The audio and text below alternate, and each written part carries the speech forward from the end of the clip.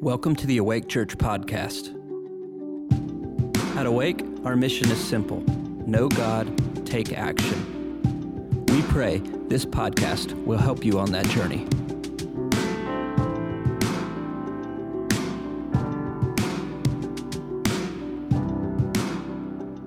You know, we all have one mission, whether it's every believer, every person on this planet that is a follower of Jesus. We've got this mission of being transformed, allowing the Spirit to transform us into the image of Jesus, where we look like Him in spirit.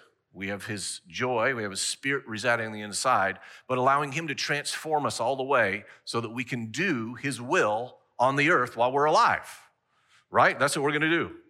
And that includes a lot of things, from discipling other people, to living the right ways, to having families and jobs and all those things, whatever His will, His purpose, His design is for you. But we want to be all transformed. The Bible talks about it several times. In Romans 8 and 1 Corinthians, to be transformed into His image, glory to glory, day by day, looking more and more like Jesus, not just being Matt, but behaving like Him, looking like Him, sounding like Him, thinking like Him. And the Holy Spirit does that as we allow Him. All right, so I'm reminded of often, if not daily, it's close to every day, I'm reminded of those who have gone on before us, our spiritual mothers and fathers in the faith, since the time of Jesus, who have lived on this earth and lived in such a way in their time, in their season, in their nation during difficulty, and they were strong, they were shining, they did great exploits, they had faith, they suffered, they went through it. I'm inspired by them. People like Athanasius, one of my heroes, exiled 5 different times. They came to and killed everybody in his church. In northern Africa, once he escaped. He actually fainted when he saw the blood. He couldn't handle it and fainted. They thought he was dead. They dragged him out and he actually escaped. To so many other people. The other one I was thinking of was John Amos Comenius, who's called the father of modern education, who was an amazing writer, thinker, helped bring the education system up in phenomenal ways, but he was persecuted, and he kept having to run, and they'd burn all his books, and you have to start all over again in a new place, and then he'd start writing again, and then they'd find him, and they'd burn everything, and he'd escape with his life over and over and over. People who lived strongly in their time, who followed Jesus and kept their eyes on Him regardless of what was going on around them, and they didn't get sucked into the world's way of thinking, and they didn't lose their faith. And I understand that we are not persecuted like they are, at least us here in this room. There are many, maybe some who will be watching this who are living in that type of an environment. We don't yet. We're not persecuted like that, but we have really, I would say, an assault in our nation and in the world, an assault that's a spiritual assault on everything good, right? And we are living during that time. It's not always personal, but it's an assault on what we believe and what's true and what's righteous and what's just, all of those things. And so we really need to be aware of that, but also be aware of what's going on for real and who the real enemy is. All these things are really important because we're talking about all the time here, we're talking about unseen things with our eyes. We talk about God. We talk about the Father, the Son, and the Holy Spirit, who we don't get to see with our eyes all the time. There were some who got to see Jesus as He was walking on the earth, but we're talking about a very real, more real than anything we can touch and see here, God, who created everything, but He's unseen to us right now, and there's a very real, unseen power called the devil as well. He's real. I know that people make jokes about Him, like He's not really real. People say the word hell all the time as if it's just not even a real place. It is.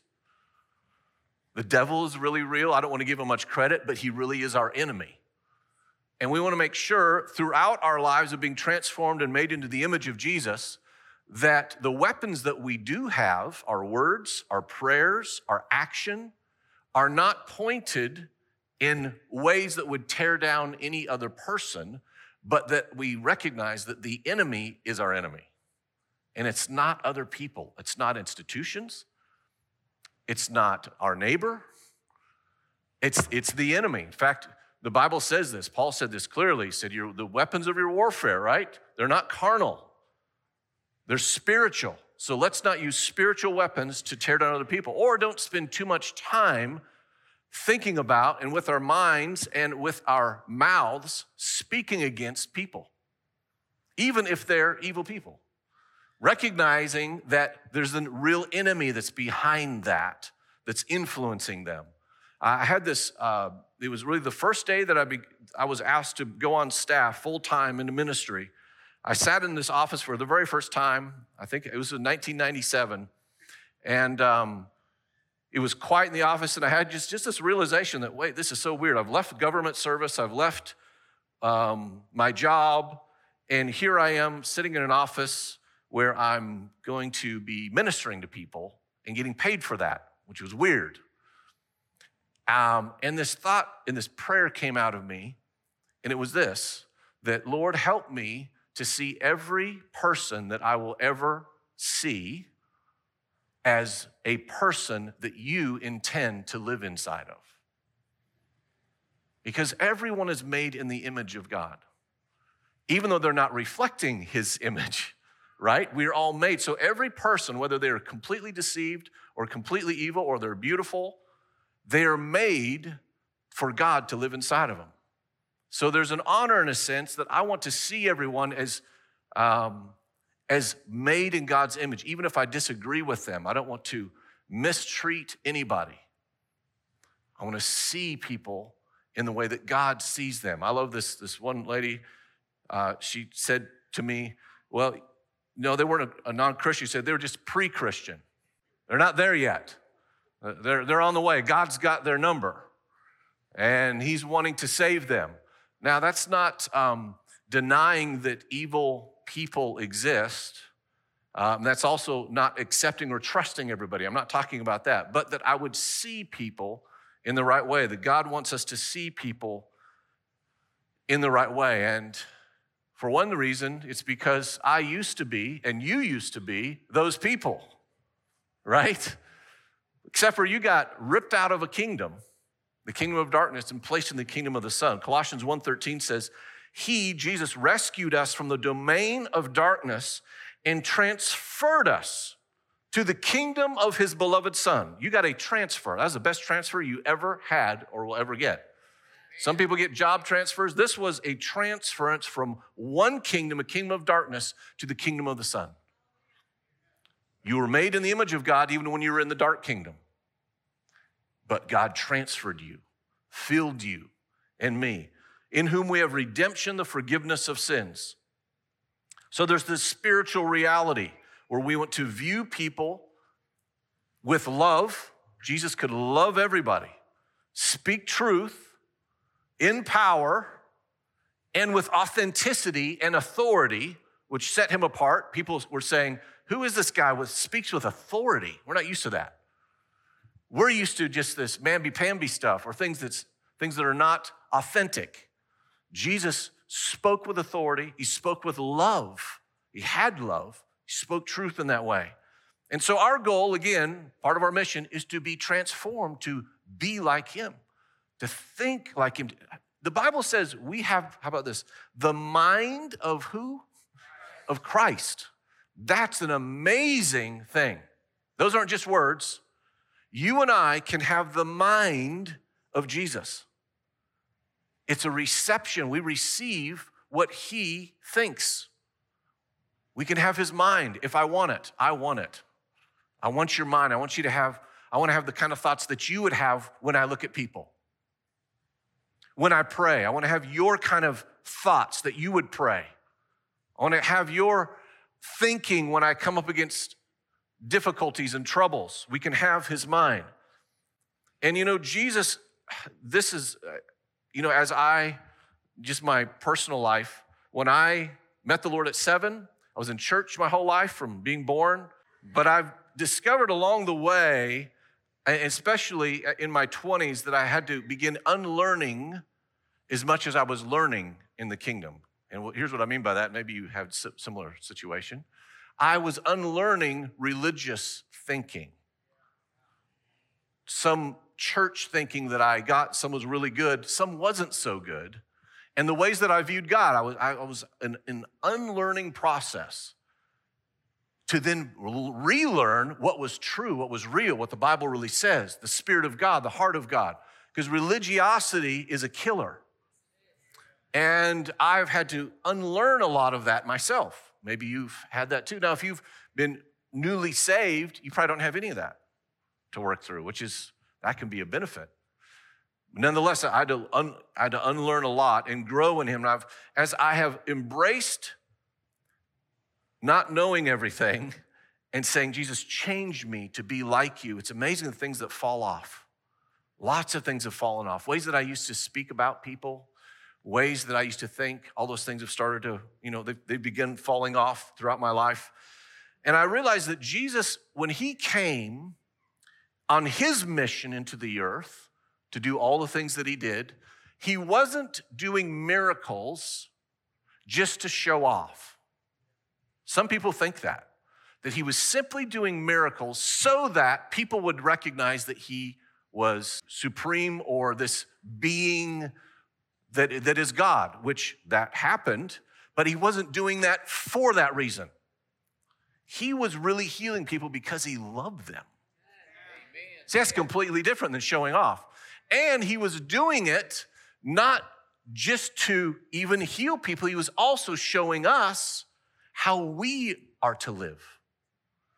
The ways that Jesus lived were an example for you and I in how to live.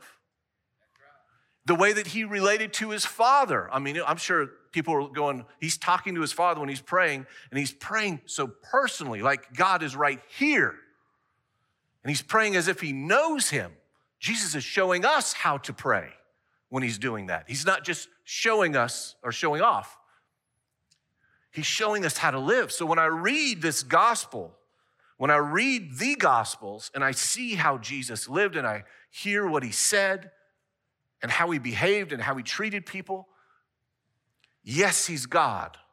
At the same time, his goal and his desire is for those who follow him would become like him. I had a dream one Saturday night or early Sunday morning several years ago. We were in the other building.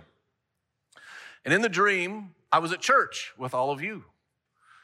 And we were standing up and we laid hands on one another's shoulders. We're all touching shoulders in the room. And we said this together. As he is, so are we in this world. And I did not remember. I woke up and it was resonating inside of me. So I looked it up and it's a scripture. I didn't remember that. But it's 1 John 4:17. It's the last part of that. As he is, so are we in this world. We were saying that to one another in this dream. As he is, let's just say it together. As he is, so also are we in this world. Did I say it right? So, yes. We are to be like he is. I'm not saying that you're God. I'm saying that we behave the way that Jesus lived. That we relate to the Father the way that he relates to his Father. That we treat people in love and with compassion. That we're motivated by doing the will of the Father and love for other people. We want to live that way. And some of the ways that Jesus lived, man, was it the opposite of his culture? Really opposite. In this one, and so many things are funny too. God has a sense of humor too. All in the midst of all of these things, he's not heavy, he's light. Right? How about this? The only time that Jesus is sleeping that's recorded in Scripture is when? In the middle of a storm. Not just a storm where the disciples thought they're about to die. A serious storm. This is the only time that I can find Jesus is snoring. Well, he didn't say that part, but he's sleeping. He's sleeping. He's doing the opposite of what you would think, what panic would do. You find that when he speaks, again, I just mentioned this, he speaks with authority. He doesn't just say things. He speaks with authority. That's one of the things the Holy Spirit helps you and I with, is to speak with authority. When he prays, here's the times he prays. In the early morning hours before light, so no one can see him praying. That's interesting. He's getting up early. Disciples are looking for him half the time. Where'd Jesus go? He's praying. He's with his Father. He's not praying like he was mentioning this, the Pharisees. They like to pray out in the open so everybody can watch them and see how holy they are. Jesus doesn't do that. He is praying where people can't see him. In fact, he's escaping to pray. He's running away to pray. So it's not about appearance again. And he's calm. He remains calm in every crisis, difficult situation.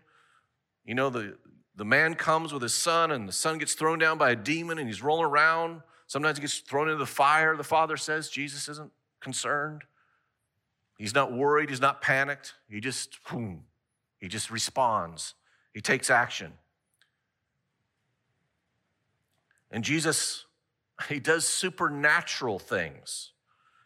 He even overcame the laws of science. Just amazing. I mean, walking on water, things like that. Jesus chose to do. Now, I don't know that we're supposed to be doing that all the time. There may be moments where we are. I know of stories of things like that related to being transported from one location to the next. I have a friend who that happened to on his way to a meeting. Was way late. There's no way he would have made it there. Next thing you know, he gets there, didn't remember any of the passage of time. In between, he gets there early. He's like, it didn't make any sense to him. Everything, car and himself, went ahead in time. The Lord can do those type of things whenever he wants to. For Philip, that happened to Philip, right? When he baptized, we came out of the water, he disappeared. Showed up somewhere else. That wasn't just Jesus doing it. That's Philip taking it. Of course, the Holy Spirit did that when he wasn't trying to do anything. He was just doing his stuff, and the Lord snatched him and put him somewhere else. Other things that Jesus does, of course, he delivers people from demonic bondage. He multiplies food. But he also loves so well. He loves people well. One of my favorite stories is when the leper comes to him. He's full of shame. He's untouchable. In that culture, you don't come near a leper. They live outside. Everyone else, they're not touched physically. And when he comes to Jesus, he says, if you're willing, you can make me clean. Jesus says, as he says, I am willing, he touches him. He touches the untouchable. He goes right into the place where no one else is going to go. He's not afraid. And he brings healing. That's part of the kind of things we're supposed to do. Go where others are afraid to go, to help people, to set them free, to deliver, to heal, to be love to others. And he instructs us to live in opposite ways. He says things like this in Luke 6:28, bless those who curse you. Pray for those who mistreat you. Who does that? Someone curses you right now, instantly on the inside, you go, I want to bless you. And, you know, honest, and this is another personal thing. I like to tell you I don't struggle with this, but I do. One of the things that I battle with is being falsely accused. When I get accused of doing something or saying something that wasn't in my heart or I didn't mean to do, and someone accuses me, there is a reaction that goes off inside of me to defend myself and to lash back. And I'm sorry. That's an issue I've got. And the Lord is helping me with that as I am allowing him to, and to not defend myself when I get accused falsely. And it happens. It's happened throughout my life. All these strange of accusations of things that I never even thought about doing. But the Lord wants to change me in that way, where when I'm falsely accused, I don't react, but I respond in love, that I forgive, that doesn't stick to me, right? Matthew 5:44, Jesus said, love your enemies. Think about that. Find an enemy. Maybe you even don't know them personally, but they're an enemy to you. They're an enemy to your beliefs or our country or whatever. Think about it. Here's what Jesus says. Love that person. Love that person. I had someone telling me one day how much they disliked and despised this other person. It was their boss at work. And this thought just came to me. And it was, find out your boss's birthday and make them a birthday cake. Just do the opposite. Love the person that has become an enemy to you. Find ways to be kind. Find ways to do the opposite of what your flesh wants to do, what your carnal nature wants to do, what the world would do. This is our calling. Our calling is to live an opposite life like Jesus lived. Doing the opposite type of things that the world would normally, things that would just be on cruise control, we're to do the opposite. And then he says in Matthew 6:15, forgive all who have done you wrong. Forgive everybody who's done you wrong. I can come up with a list of reasons why not to forgive certain people. Can you do that? Of course. We can all come up with a list of reasons. But the blood of Jesus wipes away all of our lists. And he says, as I've forgiven you, you forgive others. In fact, if you don't forgive others, there's a tormentor that's on your tail. You will be tormented. We have to. He also said this, that our Father won't forgive us if we don't forgive others. So we have no choice. Boy, I need to live in that opposite spirit. Number one, I'm going to forgive other people. I'm going to forgive whether it's those accusations or any other thing, I want to forgive. So we want to not freak out, panic, tremble in fear, or react in anger, be critical, or gossip. 2 Timothy 1:7 says, you have not received a spirit of fear, but of power, love, and a sound mind. So we want to respond and not react. There's a difference between those two. Reaction tends to be what happens, like if you were to step on the tail of a snake, it's going to come back and bite you. That's a reaction. A response is that when we get stepped on or when something is done wrong, that we respond in the ways that Jesus would respond. We love, we forgive. We turn the other cheek. Isaiah 60 verse 1 says, arise, shine, for your light has come, and the glory of the Lord has risen upon you. For behold, darkness will cover the earth, and deep darkness the peoples. But the Lord will rise upon you, and his glory will appear upon you. Now that was prophesied 600 years before Jesus was born. Jesus comes to the earth. He is the light of the world. But then he says this in Matthew 5, you are the light of the world because he lives inside of us by his Spirit. Shine brightly. So that arise, shine, your light has come. Our light has come on the inside of us to live on the inside of us. So where there's deep darkness in the earth, deep darkness in the people, we are to shine, and light really does stand out in darkness. This opposite spirit way of living is shining. People will notice. There's a difference. We can actually change situations by living in the opposite spirit, the Spirit of Jesus in every situation. For men, personally for men, here's what the Bible says, 1 Corinthians 16:13, be on the alert, stand firm in the faith, act like men, be strong. He's not saying to women to act like men. He's saying to men, act like men, be strong, be on the alert, be aware, be awake, live fully awake. What's God want us to do today? Where can I be like Jesus? Who can I speak to in ways that can help the situation? We're to live more for things than against things. Man, this is a big one. We can have as our soapbox all the things we're against. There's a lot of, just like that list of unforgiveness that we could have and feel fully justified, though we're not. We could have a huge list of things that we're against in this world right now. And I am against several things. I've got a list. But I don't want to highlight that and focus on that and that be all my conversation is about all the things I'm against. That is not kingdom, right? That's not. We are to be for more things than we're against things. For things that are kingdom. Four things that are light, that are life, that are forgiveness. Yeah, I need to stand against some things. We're going to do that, but it doesn't need to be our whole focus.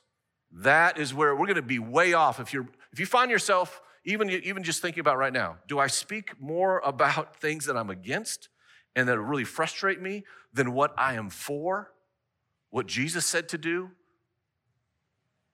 Am I praying for forgiveness? Am I praying for others to be blessed? Am I on the for side more than I'm on the against side? And on the against side will turn you into a religious cynic, a religious person that is really bound by a lot of anger, all those things. Let's not highlight the against things, although we can all find them. It's easy to do, very easy to find things that we can be against because so many things are messed up in the world.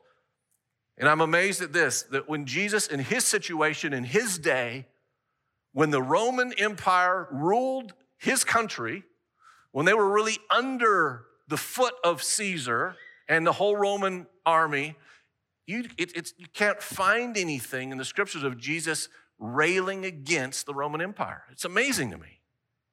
Or the Caesars. In fact, someone says, are we supposed to pay taxes? And he says, well, show me a coin.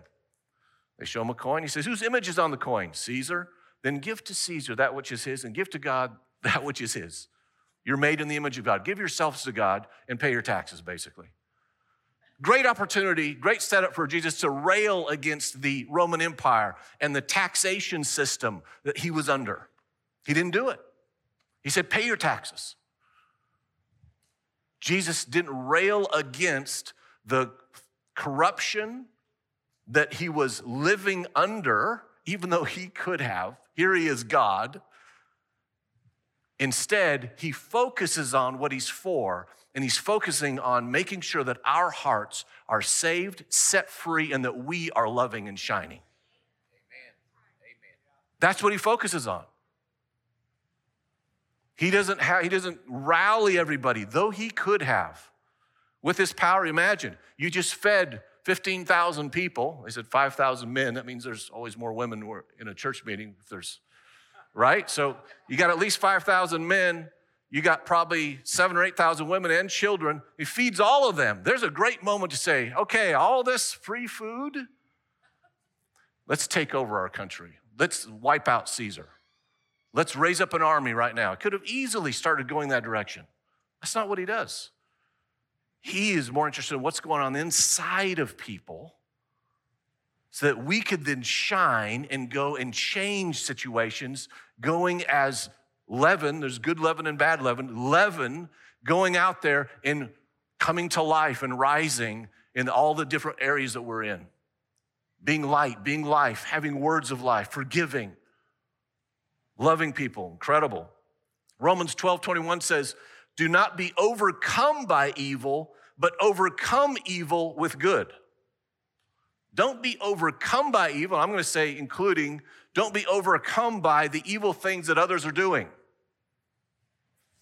Don't let all that they're doing become your focus.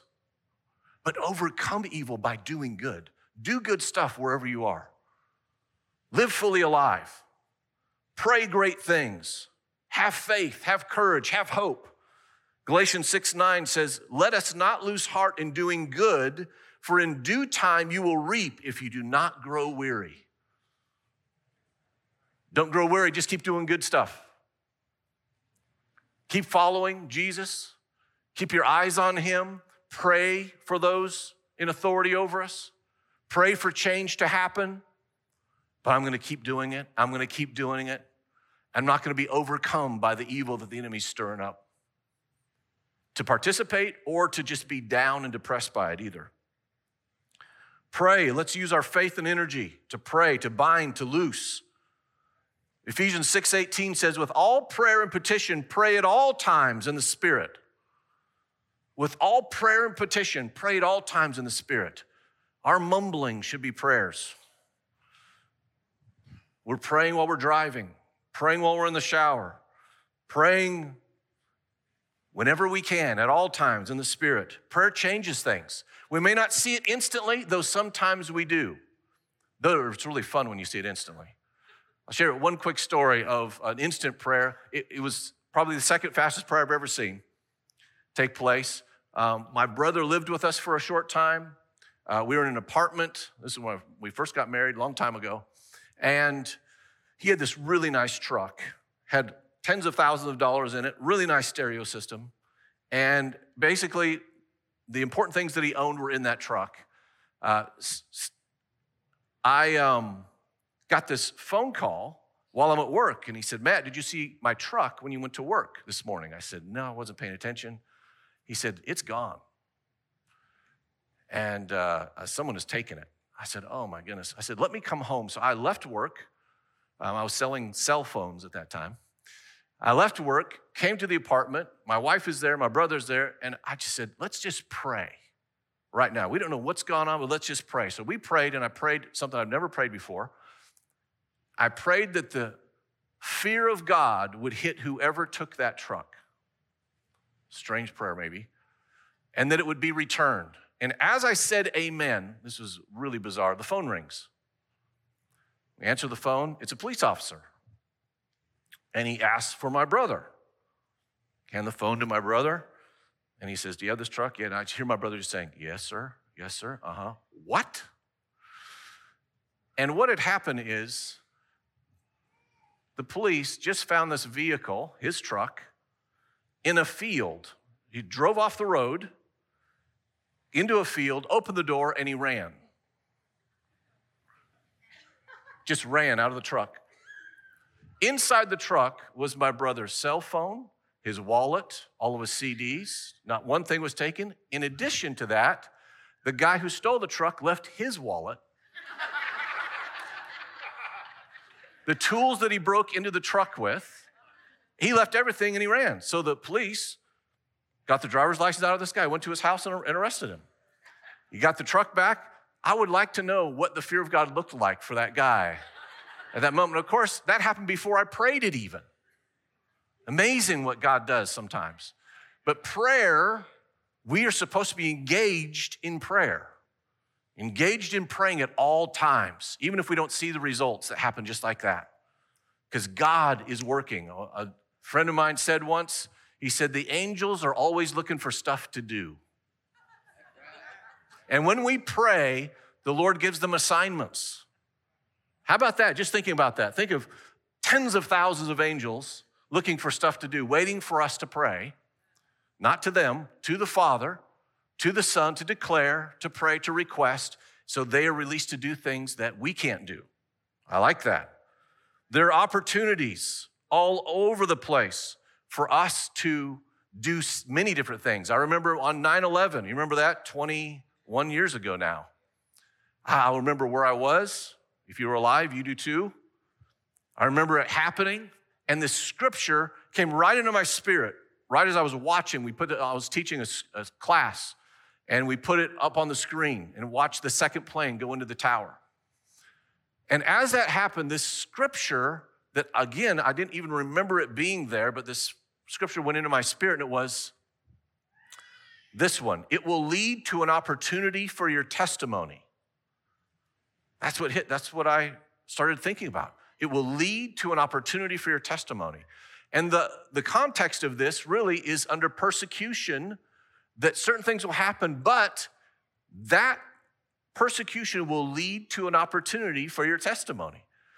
And what happened right after 9/11, if you'll remember, is that the churches got flooded with people. People were desperate, they were hurting, they were afraid, and for a moment, the church, the body of Christ, had an incredible opportunity as people flooded into churches to have some hope and some peace and for us to share.